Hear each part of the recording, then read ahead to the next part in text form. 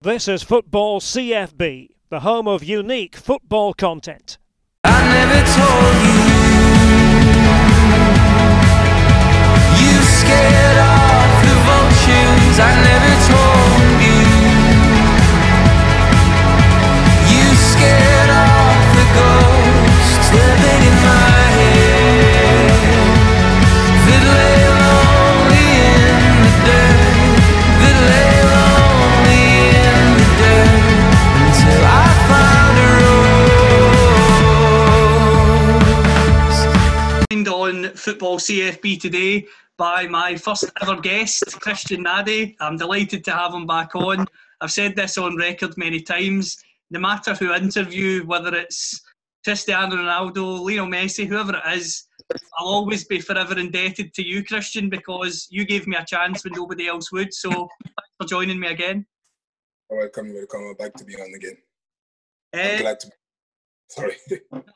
The first thing I want to ask you is, obviously, the lockdown situation's affecting everyone. How are you coping with it? How are you keeping yourself fit and ticking over? I'm not going to lie, it's difficult. It's really, really difficult. And the fact I'm on my own is even harder.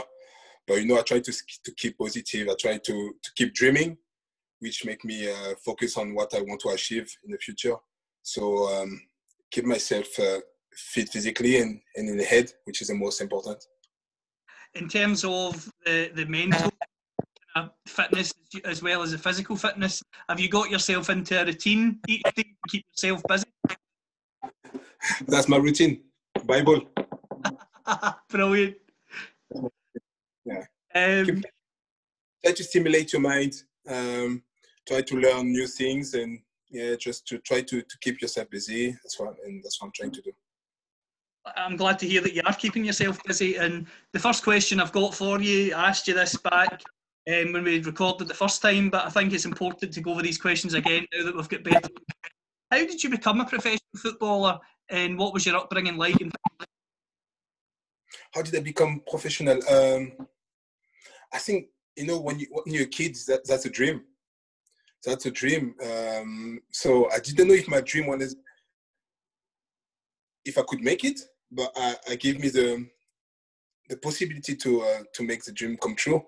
So I worked really hard. I could see my big brother who were professional, were a really good player at the time. My dad pushed me into football. He showed me a lot of video of Pelé, the late, and to me that's the best player ever. And he really made me love football, and I just wanted to reach the professional stage at some point. When did you start playing football for a team? Oh, it was from a little town called Savigny-sur-Orge, which I hope one day I'll be the chairman of this team. I've been contacted actually like a couple of weeks ago for that. That's where I started when I was, I think, 4 years old. Yeah. In terms of yourself as a youngster, you're a striker. Were you always a striker, or did you play in different positions when you were young? Oh, I played in many, many positions. But I wasn't really a striker. Well, I wasn't a target man at the time. I was more like, I started as a winger, right winger, then left winger. I was like playmaker also at some point. I played left back, which I loved. But, it was the whole time of left back where all you had to do was to defend. That's my thing. I played French national team under 21. I was like kind of playmaker and striker at the same time. Yeah. In terms of, we talked about this before, you first came to my attention and the attention of many people over here when you joined Sheffield United, but what was your career like before Sheffield United? Oh, before that, it was great. And it was great as well. Sheffield, it was great. It was a dream. It was a dream. I started to play professional when I was 17 in Ligue 1, which it was huge. It wasn't as easy as it is now to play for the first team. It was really, really difficult. Then I managed to put myself in the French national team under 21 when I was 18, which was a great achievement for me, for my family, for my club, because I was the first player to ever achieve the French national team at any level. So it was a great achievement for me, for my club. And I was doing all right. I had a couple injury, which put me, make me go on loan. But I learned so much about myself going to a place where I didn't know nothing. I didn't know anybody. Then I came back and I've done very well. And I've been offered a good deal, which I declined. And then I went to Sheffield. In terms of going to Sheffield United, you were linked with some really big clubs before you came to Sheffield United. Were those moves ever close? Yeah. I could have signed. There were Bordeaux was very close. But when I was 17, I could have signed for Milan AC. Yeah. Didn't happen just because of my mom.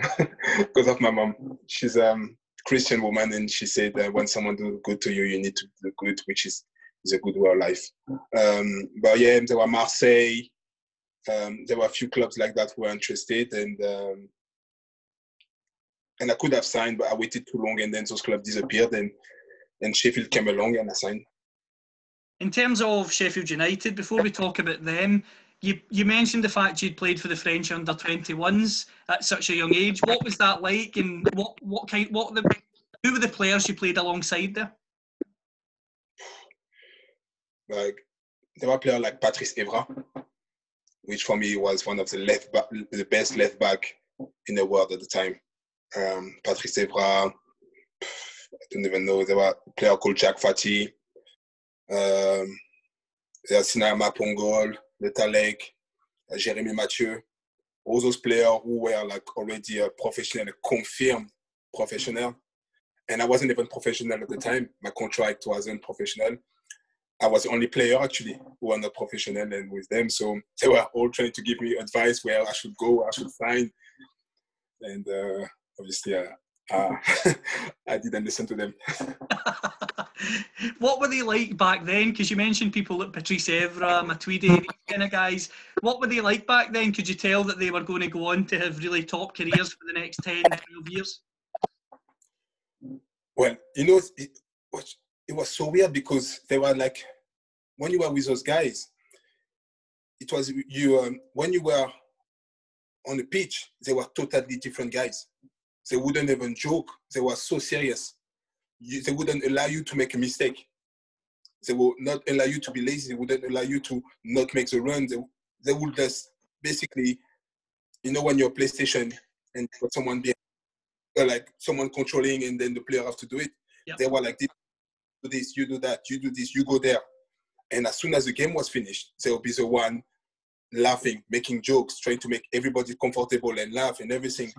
And I learned a lot from those guys, and unfortunately, I didn't follow their lesson sometimes. In terms of Sheffield United, was coming to the Premier League such a big move for you in terms of a dream come true? Oh yeah, to be honest, I wasn't expecting Sheffield to come to me. It was crazy. It was actually crazy, and even now, sometimes when I think about it, I'm a very, very player. I'm very, very lucky player. To have went there, to have witnessed what I've seen, live what I've been, what I lived. I remember my first game again was against Liverpool, and I've never seen the stadium Palmer Lane before, full actually. So I went there for the warm up, and it wasn't like I was like, oh, there's no way to be right. And then I went to the dressing room, and then I came back on the pitch, and it was full, and they were singing, and I started to have goosebumps, and I could see all those Liverpool players, and I was like, wow, it's actually happening. I'm actually a Premier League player. I'm playing in Premiership. I'm one of them. But I was still looking at them like a kid looking at the professional player. What was it like playing in the Premier League, considering that, as you said, you grew up in France, you played all those different positions, you played with the national 21s. What was it like when you finally played in the Premier League? Really, we talked about it being a dream come true, but was the game very fast, very physical? How did you find yourself adapting to it? No, actually, because at the time I was quite a fast player, so I think I adapted quite quickly. the difference is the fans. The fans everywhere you go is full, and they're pushing the team. And you actually, when I was playing and I could feel the Sheffield fans behind me, I could never say, "Oh, I'm tired." Sometimes I could be tired, but I wouldn't feel like I'm tired, because you feel them pushing you all the time, and you will do stuff and you wouldn't do usually, because you've got all these adrenalines, and the atmosphere make you like a different kind of player. And also, yes, the intensity of the game is totally different. It's very, very quick. There's no time with the ball. You always feel under pressure. It's amazing. One of the big moments, you get asked about this all the time, but rightly so, you score the winning goal against Arsenal at Bramall Lane. Talk me through that goal. So what happened to the goal is, actually I've done the kind of same things like a few minutes before, but I passed it to Kazim at the time, and he was offside. And I realized, and everything I was doing, Kolo Touré was following me everywhere. He wasn't even looking the ball, he was just looking at me, which I know. And if the next time I would get the ball, he would still try to reach me instead of reaching the ball, because I knew I could hold the ball.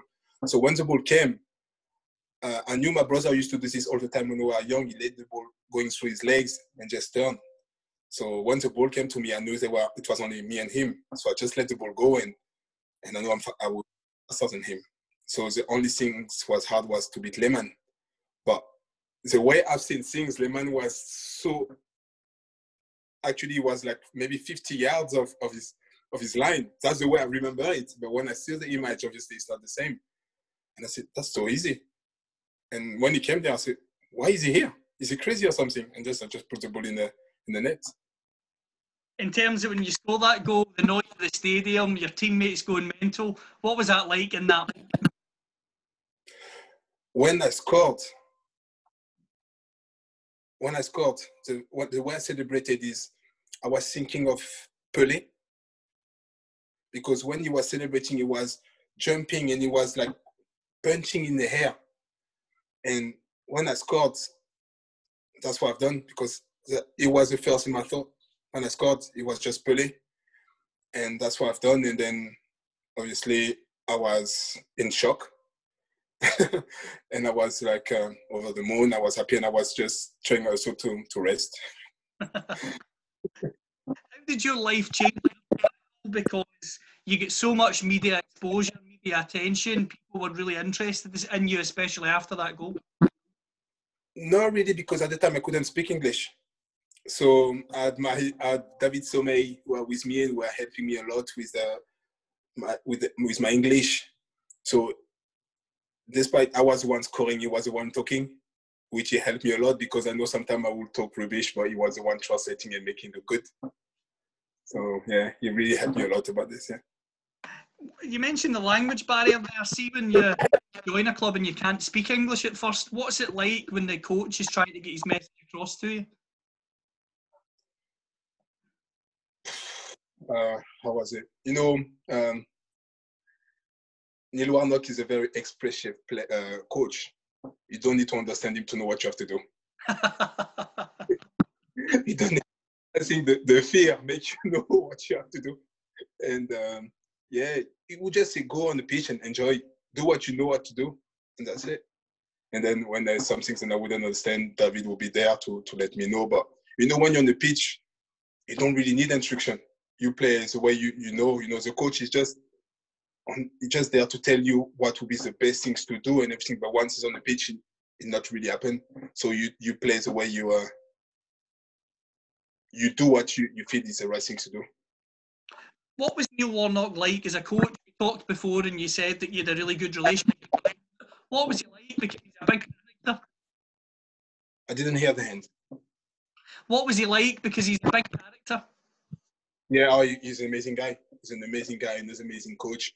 He knows how to make you feel comfortable. He knows how to motivate you. He knows how to push you to your limits. And yeah, it's been amazing to me from the first day I arrived to sign my contract until he left. Even now, when we are talking, it's been amazing. It's been like a dad to me. You mentioned the fact that he's like a father figure to you. Coming from France to England, not speaking the language, was it really important to you that you had that sort of father figure behind you and you knew that he believed in you? Yeah, of course. Of course, he didn't believe in me right away.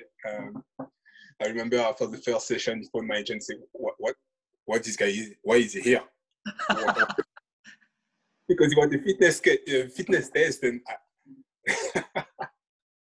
it was a fitness test, and I think it was a beep test. And I think I stopped at 8 on the first day. And he phoned my agent straight after that. Said, what is he doing here? And my agent told him, just relax, don't worry. And then the next 2 days, they were like on the training with the balls. And then he was quite impressed and happy. And from that day, he was behind me, helping me, calling me. And, it was really nice. If I needed anything, if I needed friends over, he would let them come and then train with the reserve team. Honestly, it's been amazing to me. It was difficult, obviously, when you change country, you change, it's not your language, you don't know much about the players, about the club. And it's been amazing. I had a friend who actually couldn't really play football and I didn't even know. He let him come and he trained with the reserve team for 6 months, just so I wouldn't be alone at home. Well, he saw I was alone at home, but he thought I was. So. That's brilliant. In terms of one of the other stories you've told before as well, we spoke before, is it right in saying that Neil Warnock even invited you over to his house for dinner just so that you had some company? Yeah, he invited me to have lunch, dinner, to his house in Sheffield, I think, or it was close. So no, it's been amazing. When he left, it was even more. He would call me all the time, text me to know how I was and all those things. No, it's been amazing to me. Who were the best players you played against in the Premier League during your time with Sheffield United? I think it's Ronaldo. How good? Yeah. You know what? It was amazing, but the only problem was it was just after the World Cup or the Euro where he was playing against England and he's done something with Wayne Rooney or something like that. So it was very difficult for him with all the fans booing at him and shouting at him everywhere he went. So I remember when I played against him after the game, he was crying. And I felt really, really bad for the guy. But he's so strong. He's so strong mentally. And that's what makes him even like a better player. When you're a striker, who was the toughest centre back you had to play against?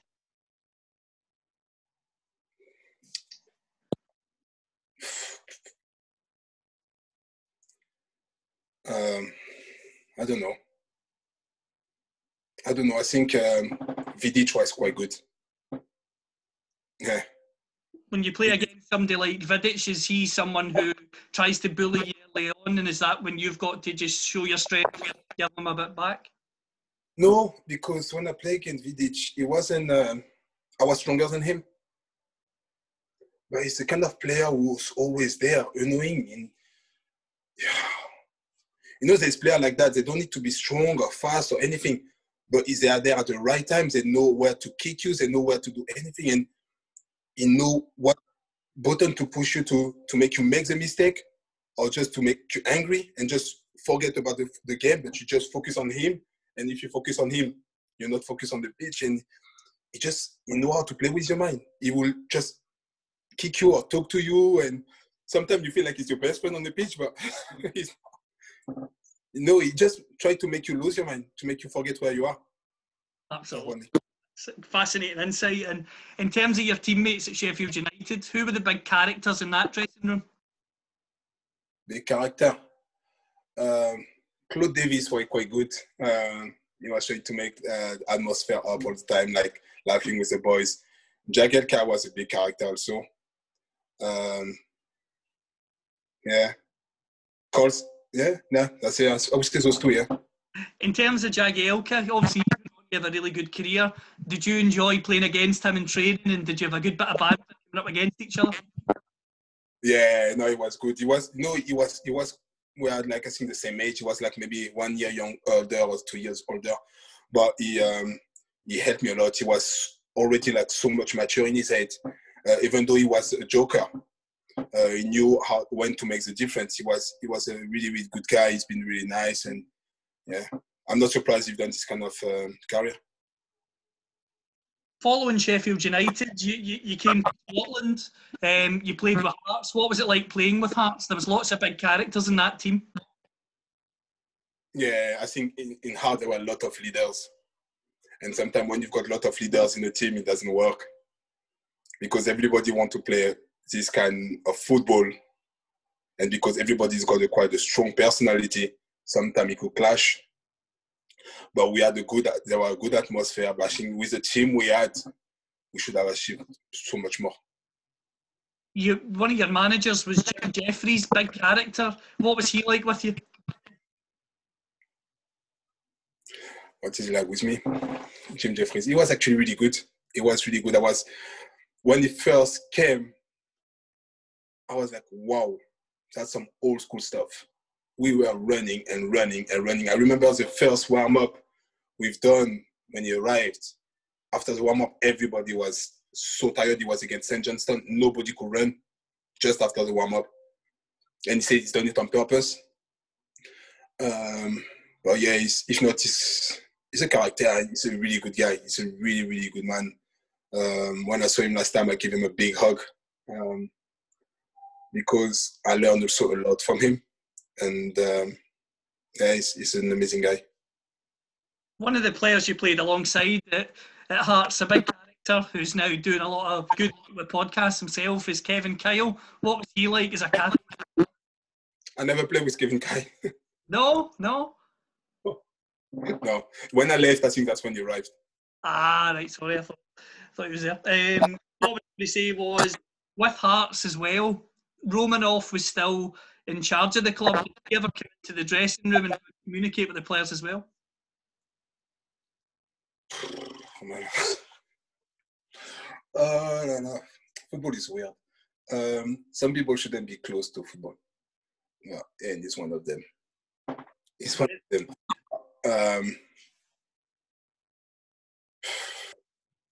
I wouldn't say he's a guy or anything because it's really nice, but I don't know much about football. And I don't think he knew how to deal with players. But if you would talk to him, he would be really, really good and everything. But he would just come and it was his way or no way, basically. And is that something you think that was hard to deal with for the managers that he worked with, because he went through quite a few managers in his time? I think I just said everything. It's his way on the highway. And I think when Csaba László tried to challenge him a little bit, that's when he knew that he would be. From Hearts, you were on to Dundee and Raith Rovers. What were your memories of playing for those clubs? Because again, just like Hearts, they're very big clubs in Scotland as well. Well, I've been to clubs before, in between of those, but Dundee was a magical moment to me because just before signing for Dundee, I was about to drop football. I wanted to stop. And I wanted to stop football. So for me, it was done. And I was just came back from a 7 months or 8 months knee surgery. So it was quite difficult for me to come back and play, especially train on Astro when you just had a knee surgery. But I worked hard. I worked so maybe the hardest of my life when I was in Dundee, because people had really bad opinion about me, saying I was lazy, I wouldn't do the job, I was overweight, and all those things. And I wanted to prove people wrong, so I worked so hard, and I managed to achieve what I wanted. Unfortunately, I didn't get another contract, but I can say then I was part of the team who brought the team in Premier League. Absolutely, definitely. And Raith Rovers, another spell that was good for you. You also scored a goal at Ibrox as well. I love playing for Raith. I loved playing for Raith, actually. The players were amazing. The staff was amazing. Once again, it's one of those teams where we could have achieved so much more. but we were so inconsistent. We could win at Ibrox, and then the week after we will lose against, I don't even know, against a team who are maybe far behind us, just because we are inconsistent. And that's why it could frustrate the fans, because I guess they could see the potential that the team had, but we were not like doing the maximum. You also had spells abroad in your time in football, not just in England, not just in Scotland. What was it like playing abroad as well? It was all right. Just, it's a new experience. As a footballer, it's good sometimes when you can go everywhere and get paid, basically, to travel. Get paid to know, I would say, culture. Yep, of course. Trust me, there's a big difference of culture between Europe and going to Thailand. And I'm glad to say that I live there and I play there and I've done what I had to do and I came back. What was it like when you played over there? Because I'd imagine it's a very different, as you say, culture and style of football. What was the standard like? I was very surprised, I was very, very surprised. The standard was quite good. The thing is, when I was in Thailand, player would play maybe for 60 minutes because the heat was too much. And they don't have the knowledge when, you need to play fast or press for maybe 2-3 minutes and then rest after. For them, it's just 100% all the time. So after 1 hour, the tempo start to drop. And usually that's when the foreigner start to go up and make the difference in games because they start to get tired. So I think that's the only problem in this kind of countries where they don't have the knowledge than we have here. As well as Thailand, you also played in Cyprus. What was Cyprus like? Lovely country. What was it like to play football there? I was with nice boys, but I didn't really like Cyprus. Is different. Cyprus. Some games they will tell you, okay, guys, today you don't win. So I don't want to say more than this. I understand what you're saying. Absolutely. I'd imagine for you that's why you wanted to move on very quickly. Well, I've been asked to leave anyway. I was injured and it wasn't my thing. It wasn't my thing at all. I didn't really enjoy Thailand, but yeah, it was weird. You go in the dressing room and yeah, next. So from Cyprus and Thailand, we talked there about, obviously you came back to Scotland with Dundee and Raith. What is it you've really loved so much about Scotland? Because you've been here for many years and you've made it your home. I was explaining before, and I spent more of my adult life in Scotland. So basically that's all I know. So I always wanted to come back here. I can't even tell you why. I can't explain to you why. I just love being here. If I had the choice to play in Ligue 1 in France and in Premiership in Scotland, I would choose Scotland. That's brilliant. And in terms of Scotland, it's this, as you've said, is your home now. In terms of Scotland, is this the place you always want to live, or do you one day want to go back to France? It's a difficult question because you asked me this a few years ago. I would say, no, I want to stay here. I'm fine. Now I've got a son, which is even like I have to stay here, but also I miss France. And maybe at some point when my sons be older, I'll probably move back to south of France, from Paris, but we'll move back to south of France so I want sun. That's what I mean. I just want sun. I want slow pace of life, just to relax. And every time I go to Southampton, that's how I feel. So that's what I want. Sounds good. From Dundee and Raith, spells with Hamilton, Dumbarton, Stranraer, Troon as well. Before we come to Troon, what was it like playing for Hamilton, Dumbarton and Stranraer? Because those are three clubs that I've got history about them as well. Hamilton was good. I love playing for Hamilton. I love the atmosphere again in the dressing room. I love, what's weird, but I love playing with Martin Canning, was the coach at the time. Guillaume Boudit. Honestly, I love playing there. The thing is, I think I was deserving more time than I did. And started to feel very frustrated not to play as much as I think I should have. I've done quite well. I scored 3 goals in 5 starts or something like that and 2 assists. So I think I should have started more, but I don't know. There were players, Maurice, who were on loan from Norwich, I think. And I guess he had to play, so it was sometimes very difficult for me to always watch and come in at the last 20 or half an hour. And I was at the time, I think 28 or 29, and I wanted to play much more, so I needed to leave. And Dumbarton came, and I spoke with my coach. I spoke with Martin, and he wanted me to stay. And I said, but he can't guarantee me more game time. And I said, I need to play, so I went to Dumbarton. What's it like playing at Dumbarton? It's an interesting ground. Obviously, it's got the kind of one stand and it's got the rock behind it. What was it like playing there, considering you'd played, as you say, in the Premier League with Sheffield United? Was it a big eye-opener for you going to a team like Dumbarton?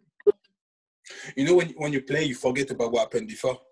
So when I was playing for Dumbarton, I'm a player. I don't care what I've done before, achieved before. I'm in Dumbarton, because if I start to think where I used to be, I will never be able to perform. Take everybody like I play in Sheffield in Premier League. I don't need to play here. You understand? So you forget all of this, and you're a Dumbarton player, and you are where you deserve to be. If I'm in Dumbarton, it's because I've got the level of Dumbarton. I don't have the level of Sheffield. I don't have the level to whoever I've got Dumbarton level, and that's where I should play. So that's the way I took things. With Dumbarton, it was quite interesting because I played against Dumbarton when I was in Dundee and when I was in Brave, and I get a lot of abuse from their fans. So that was my only concern when I signed there. But they've been so nice to me. As soon as I arrived, my first games, they've been so nice to me. They welcomed me so well, and I felt very, very comfortable. And that's why the last 6 months of the season, I've done very well there. You certainly did. You scored goals at Dumbarton in your first spell there. You moved to Stranraer. Why did you choose to move to Stranraer? It was a new challenge. I never stayed too long to a club, and Stranraer came with a new challenge, and I wanted to change scenery. So I went there. It didn't work as well as I thought it would, and so I just came back to Sheffield, to Dumbarton, because they offered me a new contract. So I just came back. In terms of Stranraer, it was again a spell there. You then had a trial with Annan before then going back to Dumbarton again. After your second spell with Dumbarton, you then went to Troon, which was an interesting move, obviously, because it's not in the senior setup. I've spoke to Dean Keenan, and he said that he loved Troon. What was it like playing there? You love what? Well, obviously, Troon are not in the sort of senior setup in Scottish football. What attracted you to Troon? Because I've spoken to Dean Keenan, and he said he loved having you at Troon. I didn't hear the hint. Sorry. You spoke with who? Right, up to us. You obviously then went and joined Troon, which is not in the senior setup. I spoke to Dean Keenan, who's obviously now the player manager at Troon, and he was saying that he loved having you there. Yeah, Dean's a character. But I want to say something. I wasn't on loan for Annan. What happened is when I broke my contract with Stranraer, I couldn't sign for Dumbarton until I think the end of January or something. So I knew the coach and at the time, and he asked me if I could come and help the team for 3 games because I was allowed to sign to play for 3 games. So I played with them. And then when after the 3 games, I signed for Dumbarton again. Troon, why I signed for Troon is because when all those the things happened to me, no team wanted to sign me. No team wanted even me close to their clubs. And Matt Malley and Jim Kirkwood contacted me and asked me if I will come and play for the team. And because they knew then, I don't know why, maybe inside them knew then this story was too dodgy to be true. And they wanted to give me a chance, and I always will be thankful for that. And I will always love this club. And yeah, Troon FC been amazing to me. The coach, Jim Kirkwood, Matt Malley been amazing. And then, yeah, they welcomed me very, very well, and they made me very welcome. They've been nice to me, very comfortable from the first day I went, and yeah, I love being there. You scored lots of goals at Troon, and then you get the chance to sign for Annan on a sort of permanent basis where you are now. In terms of joining Annan, was that something you were desperate to do in terms of getting back to the senior level of football to prove yourself again? No. When I was in Troon, I was well. I was very happy. I didn't want to go anywhere. I was fine with that. But the coach showed me a very big interest to me. You know, he was calling me, texting me all the time, and I felt it was like a ego boost. You know, started to feel confident and said, "Oh." So I wanted to test myself, see I would be able to play again professional football. And then I went, and yeah. As you say, you're doing well. You're at Annan again now, as we've talked about, and something that I've been through and we've spoken about before, and the advice you gave me really helped me, was your battle with depression and mental health. Just how did that affect you both on and off the park? Because it's something that so many people are experiencing right now.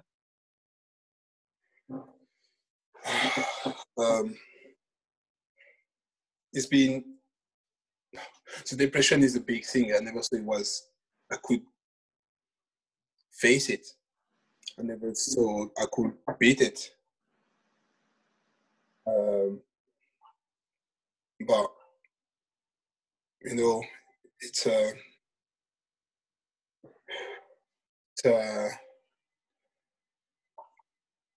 like there's always a light at the end of the tunnel. Everything happens sometimes for a reason, and sometimes the way to go through it, it's not even sometimes, every time the way to go through it is to talk about it, is to be able to talk about it and try to keep your mind stimulated.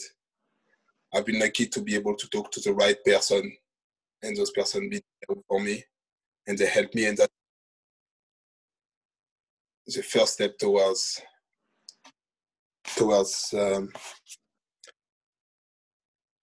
being better again. And when I started to feel much better, and I started to play mentally, physically, and it's still difficult to talk about it sometimes, you know. Still, I've been talking about it so many times, but sometimes I still can't find the right things to say or to do to explain how I was feeling. And it's a very tricky thing, and people who never experience it wouldn't be able to understand exactly what could go through your mind when you're in this kind of state. But I'm happy to feel much. I'm much better right now, and I'm happy to help whoever needs help. Obviously, it's difficult sometimes when you can't help everybody. Yeah. And you need a balance, because you don't want to be affected again, because some stories you hear could affect you and go back to this kind of state. So I'm trying to stay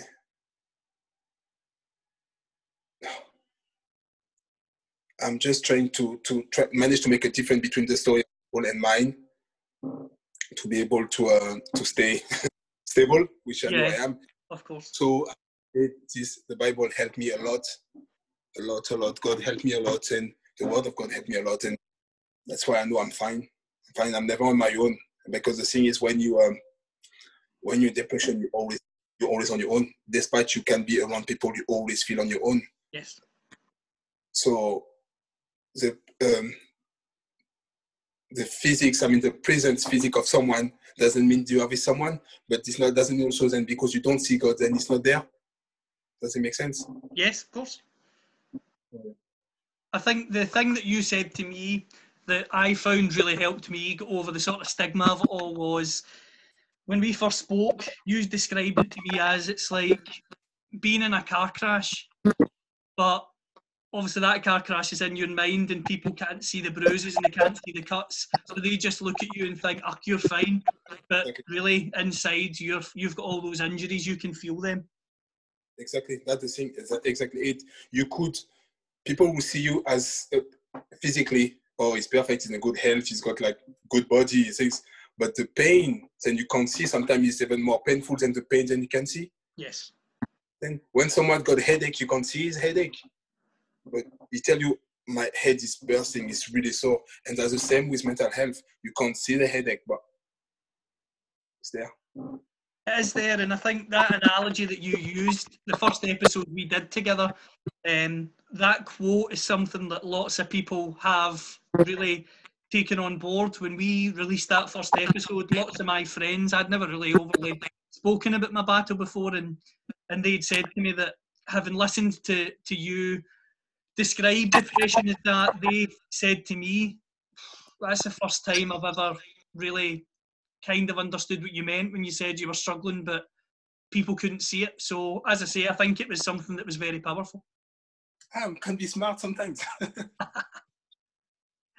In terms of, we've said this before, from my experience, I found that speaking to people, not being alone, you've referenced the Bible there, whether it's reading a religious book, whether it's getting interested in something, whether it's football, something outside, it's about keeping yourself busy, but also keeping yourself stable and knowing when you need to speak to people and knowing when you're okay. And I want to just ask you, Christian, what advice would you give to anyone listening to this, again, struggling with mental health at the moment? Not be ashamed of suffering from mental health. When you broke your arm, you're not ashamed to say, "I broke my arm." So why would you be ashamed to say, "I'm not feeling well. I've got this problem just now and need help"? When you broke your arm, you don't stay home and say, "It's fine." You go to the doctor, try to fix it. So why not when you're not well here? Because here is more dangerous being injured here than injured physically. So if you can talk, and the thing is, at some point you start to recognize the sign when you start to feel down. And that's when you need to know, and you need to open up. Don't keep it, because when you keep it inside you, when you keep it, it starts to hate you alive. And at some point, you feel so deep in a hole, and you can't reach anybody. You think you can't, but you always can. There's always someone there to listen. Maybe out of 10 people, there's one person who's going to be happy to listen to you and to help you. So you just need to open up. And when you open up and you start to talk about it, you start to hate yourself. You're becoming a doctor of yourself, but you need to open to what you feel. Absolutely, and I completely echo that. In my experience as well, I found that opening up was a great help. Starting the podcast was a great help. And when we spoke, as I said, since we recorded that first episode, we've stayed in contact, which has been brilliant. So I just, again, want to thank you for your support you've given me over the last few months. And as I say, I hope that when people listen to this, they can take your advice on board if they are struggling, because in my experience, your advice has helped a lot. I'm glad to hear that. I'm trying, I don't just say it and not do it. Because I'm thinking about what I'm saying also, and because it helped me, I hope it will help others. I don't just say it just to say it. It's just because I know it can help. Definitely, and I'd like to finish with just finishing a wee bit of football, back to sort of quick fire questions. First of all, who would you say is the best player you've played with? Best player that I played with? Blaise Matuidi. Excellent answer. Best player you played against, I'm assuming it's still going to be Ronaldo? Yeah. Obvious one. Absolutely tremendous. Going to put you on the spot here. I asked you this before, and I'm interested to see if you've changed your mind. You can score a hat-trick and your team lose, or you can have an absolute stinker and your team win. No, I think it happened to me so many times. Having a stinking and my team win. You've played against them, so I'm interested to see if you're going to say them. Who's better, Ronaldo or Messi? To me, it's Ronaldo. I think I said that last time as well. Yes, you did, absolutely. A few non-football ones for you. Beach holiday or city break? Beach holiday. What would you... Where would you say has been the best place you've visited in the world so far? South Africa. Great answer. What was good about South Africa? I've never been. I'm desperate to go. I went to Johannesburg and Cape Town, but when I was in Cape Town, I felt like there were some of Africa, some of Europe, some of America in the same place. And I loved it, the difference of culture in the same country, actually the same city, like I say, Cape Town. It was just amazing. And I love being there. Obviously, it's not the safest country to be, but no, what happened. Fantastic. What would you say is your favourite food? It's food from Ivory Coast, from where I come from, my parents come from, and my colors tell me where I come from. Favourite film? To Sir with Love, with Sidney Poitier. It's an old movie. I love it. Favourite band or favourite music? Band, no, that's for sure. I like Afrobeat. Afrobeat just now is really, really good, and I love it. Favourite book? Obviously, the Bible's a big part of your life, but what would you say that's your favourite book as well, because it means so much to you? Yeah. You know, I think the book, when you read the book, it should try to make you travel, if you want this kind of book, or make you dream, or make you feel something. And I think I feel everything I need to feel with the Bible. The answer. Best manager of your career and why? Neil Warnock, because he believed in me, because he pushed me to going towards my limit. If you could play for any manager today, which one would it be and why? Would be Jose Mourinho, because because I think when he like you, he will do anything for you. And I think it's according what players I know played with him said, he can be a really good father figure, and can get the best of you. The last question I've got for you, Christian, is what does the future hold for Christian Nadé? Can we expect to see you as a manager or a coach one day?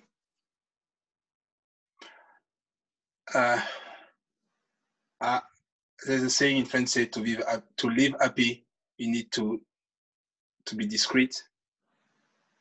So I don't say, I'll just show. Oh, very good. That's a great way to end the podcast. I'm interested to watch out and see if you're going to be a coach or a manager one day, and I'm sure that'll be a really interesting journey as well as your playing career. Once again, I just want to say thanks for being on the podcast the first time and now, and thanks for all the help you've given me over the last few months. I really appreciate it. Thank you for having me again. It was a pleasure. So we'll dive down to the ocean, and we'll make our home in a deep sea cave, and our shells will all be open. They'll be filled with song, they'll be filled with song. We'll dive down to the ocean, and we'll